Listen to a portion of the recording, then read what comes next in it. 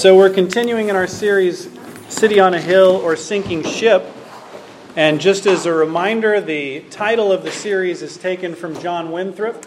He said, as we'll see in a quotation here, that Massachusetts Bay Colony was to be like a city on a hill, so that all the nations of the earth could look to it as a model of Christian love and how a Christian civilization works.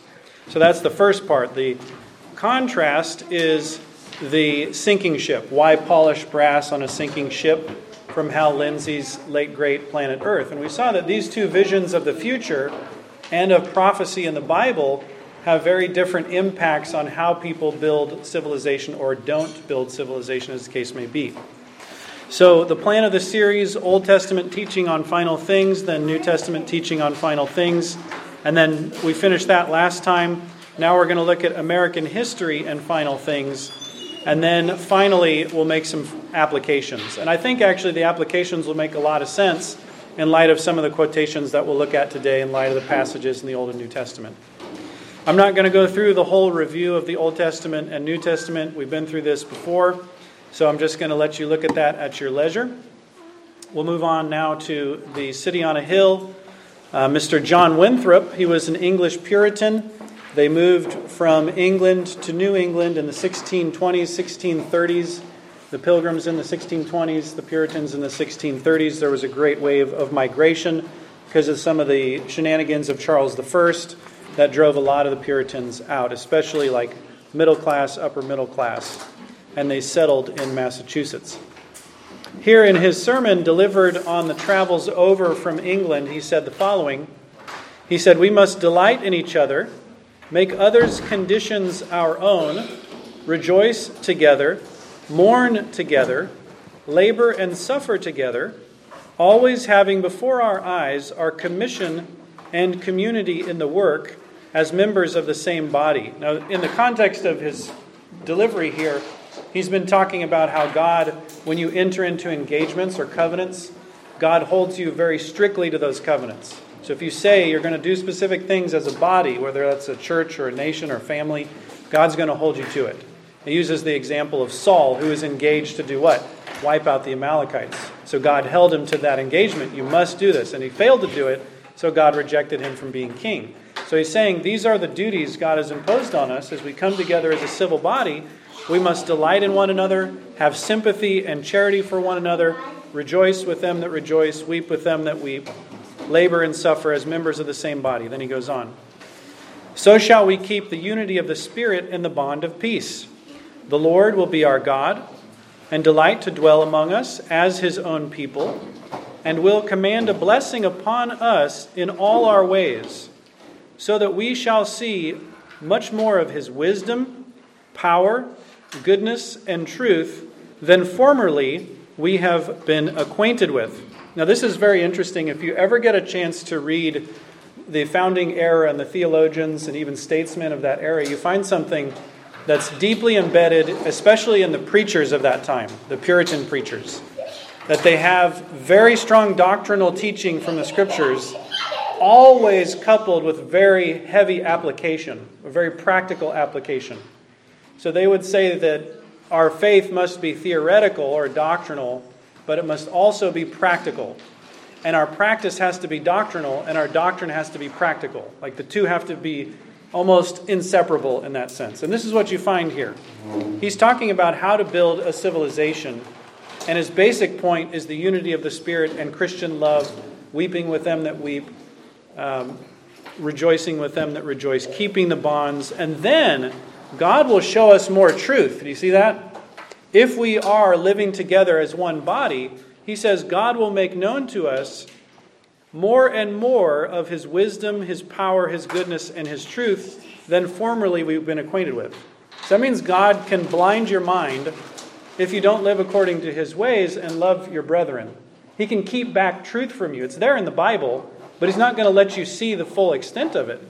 But if you follow after his ways, if you're practicing your faith, not merely being a hearer, then God opens up new understanding to you of the greatness of God. And that's what he's saying. That's basic Puritan preaching. You have to know the doctrine, but you have to do what God calls you to. And as you do what God calls you to, He'll let you know more about the doctrine. He'll show you more of His wisdom, His goodness, etc. Then he says, "We shall find that the God of Israel is among us, when 10 of us shall be able to resist 1,000 of our enemies. When He shall make us a praise and glory, that all men shall say of succeeding plantations, the Lord make it like that of New England. For we must consider that we shall be as a city upon a hill. The eyes of all people are upon us." Now, what's interesting, America to this day is a model for other nations around the earth. We're starting to lose that status. That's something that we've lost our grip on. Why? Because we've lost what he's talking about. We've lost the truth that undergirds a Christian civilization. But it is a fact that up until very recently, the nations of the earth, where do they want to go for a model of how to build their civilizations? What are the communist nations, what do they want to imitate? Well, they want to imitate America. That's what they want to do. Because they look to us, and that candlestick's almost gone, but they have historically looked to us as we want to be like that nation. So what he's saying actually occurred. So this is the city on a hill. This is where they saw the future going. Page 2 there. The Pilgrims, we often hear about the Mayflower Compact. They were in Holland before they came over here. They got kicked out of England, went to Holland, and from Holland they were moved here to Plymouth. They would call it Plymouth Rock. So this is their disputation about, should we actually go? Okay, we've only been here in Holland about 11 or 12 years. Should we move now? And there were reasons given why they should or shouldn't. This is one of the reasons they should. Lastly, and which was not least, a great hope and inward zeal they had of laying some good foundation, or at least to make some way thereunto for the propagating and advancing the gospel of the kingdom of Christ in those remote parts of the world.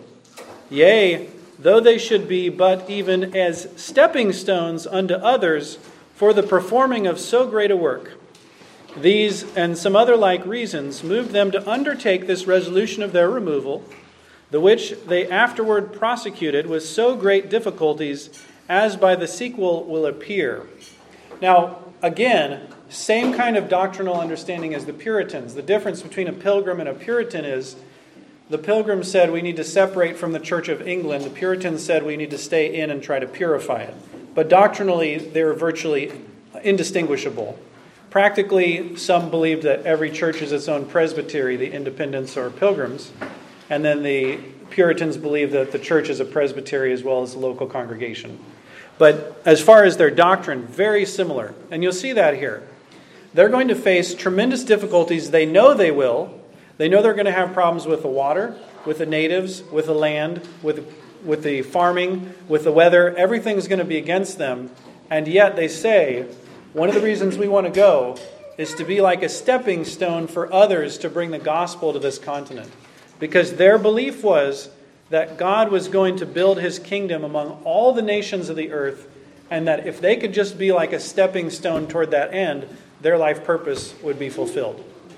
In fact, if you ever get a chance to see the 1629 Massachusetts Bay seal, it's a picture of an Indian. And the words coming out of the Indian's mouth is from the book of Acts, "Come over and help us."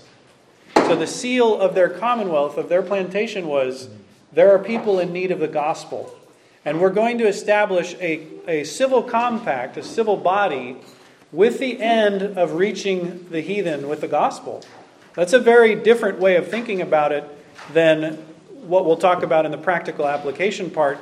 There's a vast gulf between the way that we think of civil government and the way they thought of it. And a lot of it has to do with their view of the future. What does the future hold? Is the title King of Kings merely a nice word that we use, or does it actually have significance as the relationship between civil government and Jesus Christ who's raised from the dead? They believed it had actual significance, that it was a title of authority which He held over the nations of the earth. And so that for their going into the wilderness and all the difficulties and troubles, they had a long-term view that Christ is going to establish His kingdom on the earth. And even if we're just like stepping stones, I want to be part of that. That's how they thought of it.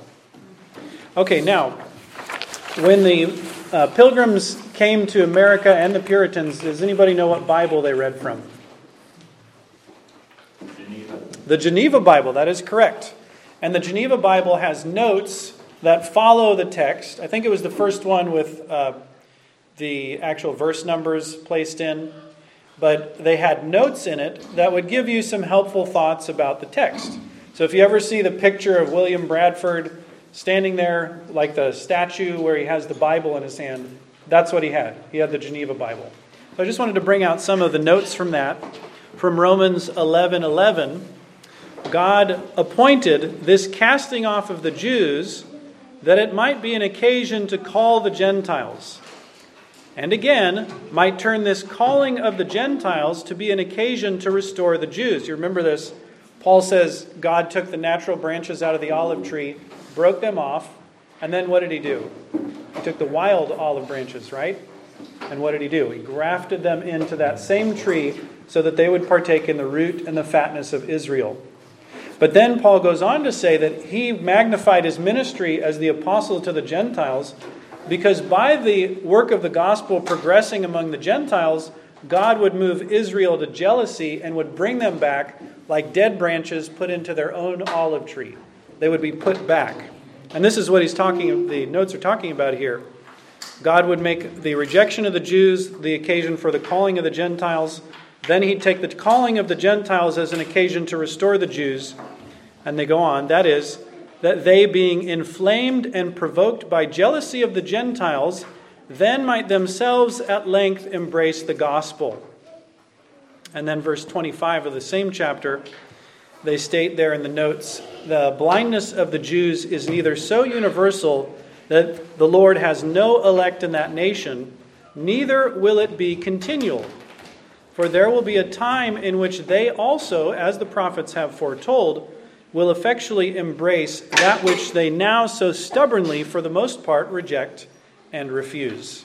Okay, so God rejected the Jews, grafted in the Gentiles, the fullness of the Gentiles comes in, then God brings them back like life from the dead. And their view is that that's what the prophets taught. That's the Old Testament teaching, that's the New Testament teaching, that is the promise that God made. Okay. There was a gentleman named Thomas Shepard in the next quotation. He was a pastor in New England. Also, interestingly enough, just think with me for a second, professor at Harvard. So imagine if a professor at Harvard espoused what he's about to say in this quotation here.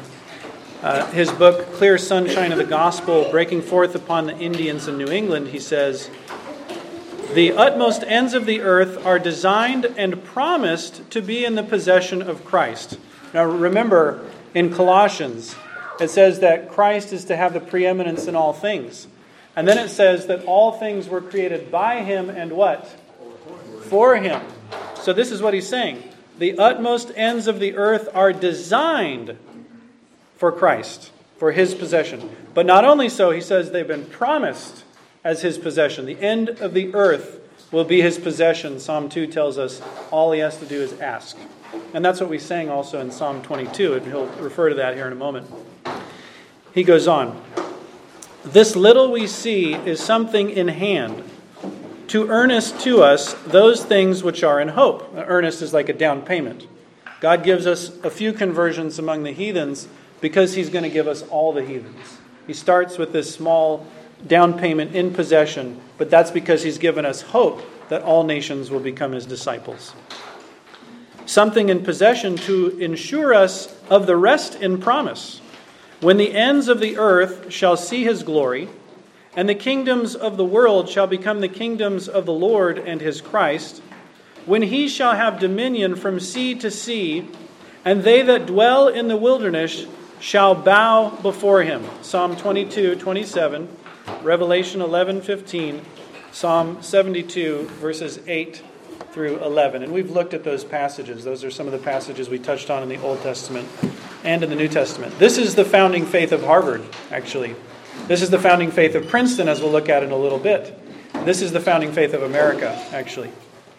The next quotation there, "Strength out of weakness," concerning the progress of the gospel among the Indians in New England. Now, this is very interesting.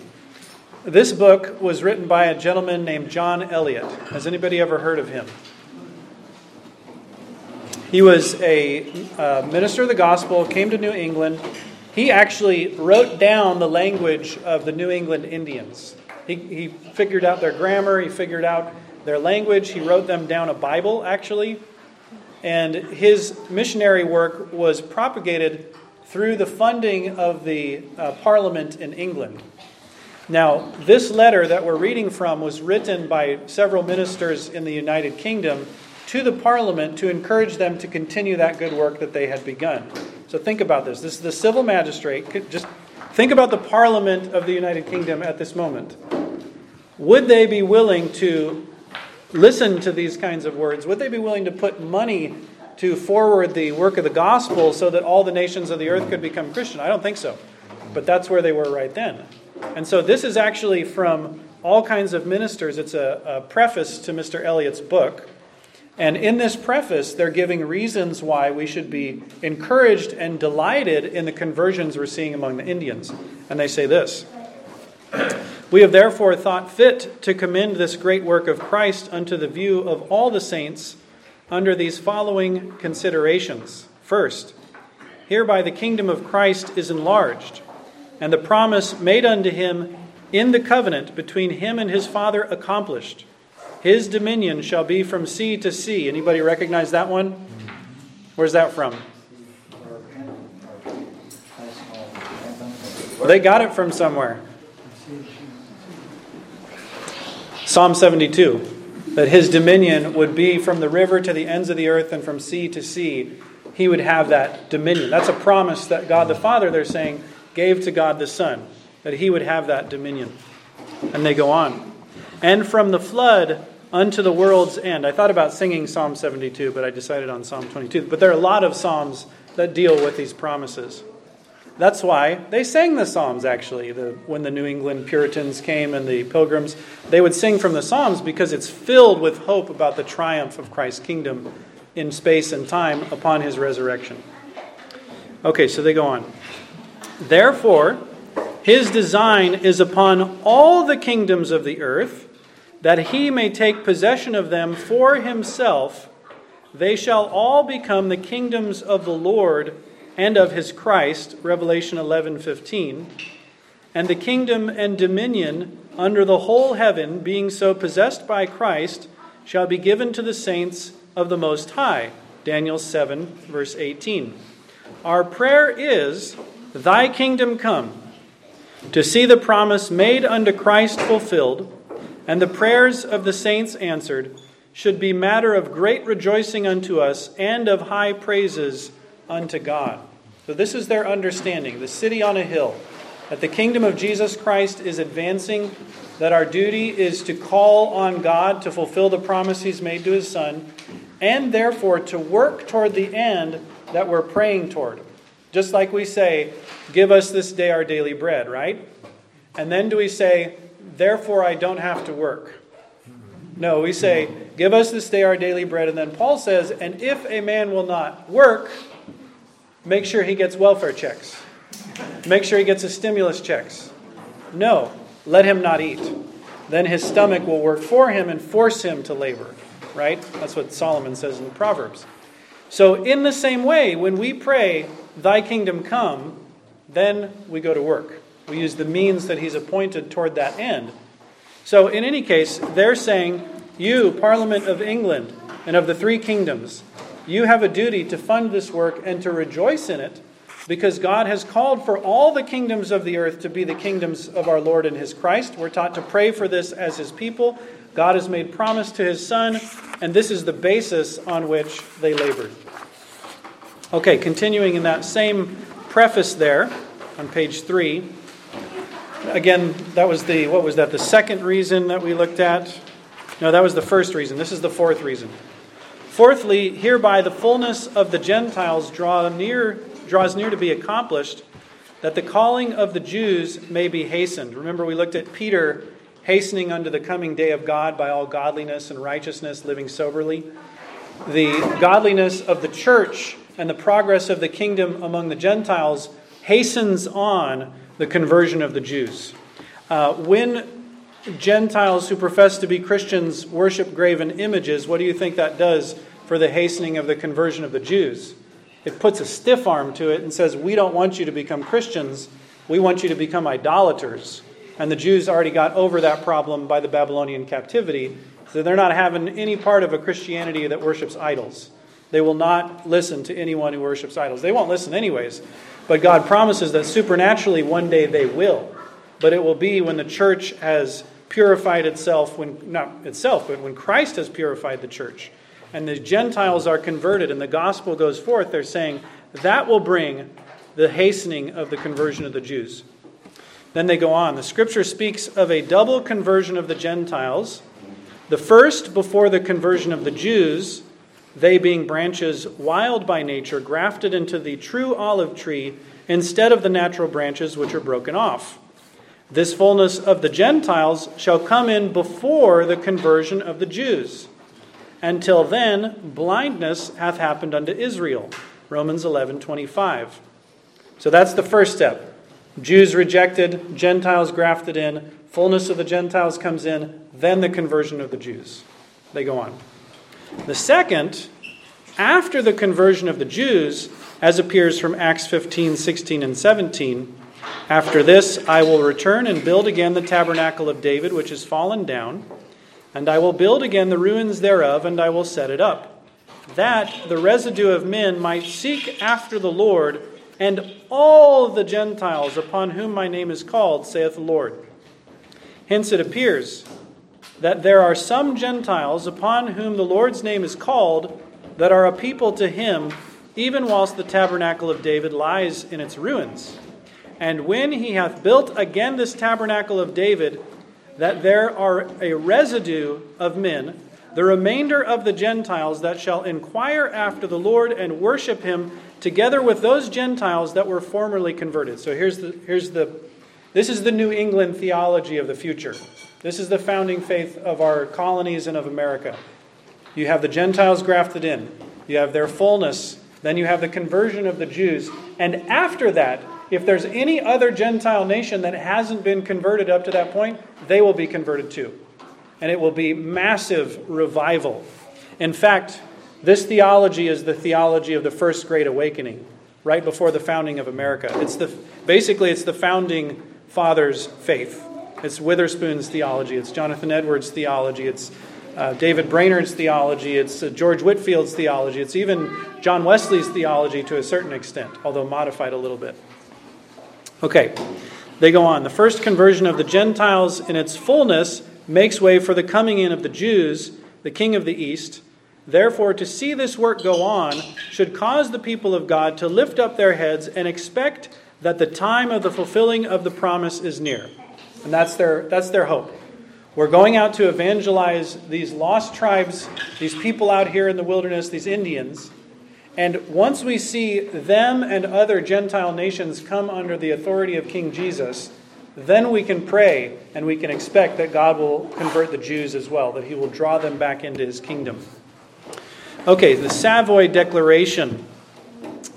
New England Congregationalists, which is pretty much all of New England for a substantial 150 years, more or less. This is their doctrinal platform from 1658. They say, "We expect that in the latter days, Antichrist being destroyed, the Jews called, and the adversaries of the kingdom of his dear Son broken, the churches of Christ being enlarged and edified through a free and plentiful communication of light and grace, shall enjoy in this world a more quiet, peaceable, and glorious condition than they have enjoyed." So that's their anticipation. This is the founding faith of New England. These are the Congregationalist doctrinal platforms. Presbyterians had something very similar. Baptists had something very similar. Dutch Reformed had something very similar. But this is the Congregationalists, which are really the stock of New England, basically. This is what they believed about the future. That the kingdom will advance, that the adversaries will be overthrown, that the Jews will be called, that the churches of Christ will be enlarged and edified. And that's exactly what the millennium is all about. If you'll remember when we looked at Revelation 20, Satan is bound. Why? So that he can no longer deceive the nations, which means that Christ will come and spoil his goods. Christ binds the strong man so that he can spoil his goods, take all the nations away from the kingdom of darkness into the kingdom of light. And this is what they're thinking when they come here. This is why they want to found a city on a hill. This is how they integrate their politics with their faith, is through this doctrine of the city on a hill. And there are other doctrines as well. But in any case, now the history of redemption by Jonathan Edwards. Some people call him the greatest American philosopher. Some people call him the greatest American theologian. However you want to think about it. He was also president of Princeton. So again, think about the foundation of Princeton. This is from his book from 1773, talking about the period from the resurrection of Christ until the final judgment and the end of the world. He says, I would speak of the prosperous state of the church through the greater part of this period. And in general, I would observe two things: that this is most properly the time of the kingdom of heaven upon earth. Though the kingdom of heaven was in a degree set up soon after Christ's resurrection, and in a further degree in the time of Constantine, and though the Christian church in all ages of it is called the kingdom of heaven, yet this is the principal time of the kingdom of heaven upon earth, the time principally intended by the prophecies of Daniel. That's the one we were reading about earlier, where the saints of the Most High will reign together with the Messiah, who's given a kingdom by God after his resurrection and ascension. And then he goes on, number 1, now is the principal fulfillment of all the prophecies of the Old Testament, which speak of the glorious times of the gospel in these latter days. Though there has been a glorious fulfillment of those prophecies already in the times of the apostles and of Constantine, yet the expressions are too high to suit any other time entirely, but that which is to succeed the fall of Antichrist.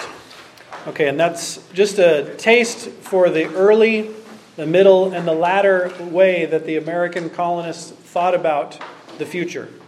And I wanted to recommend a couple of books to you guys. One is, this is the works of Jonathan Edwards. He has a whole thing called The History of Redemption in here, where he goes into from creation to the flood, from the flood until Christ's resurrection, from Christ's resurrection until the end of the world, and kind of traces out what does the Bible say about history and where it's going.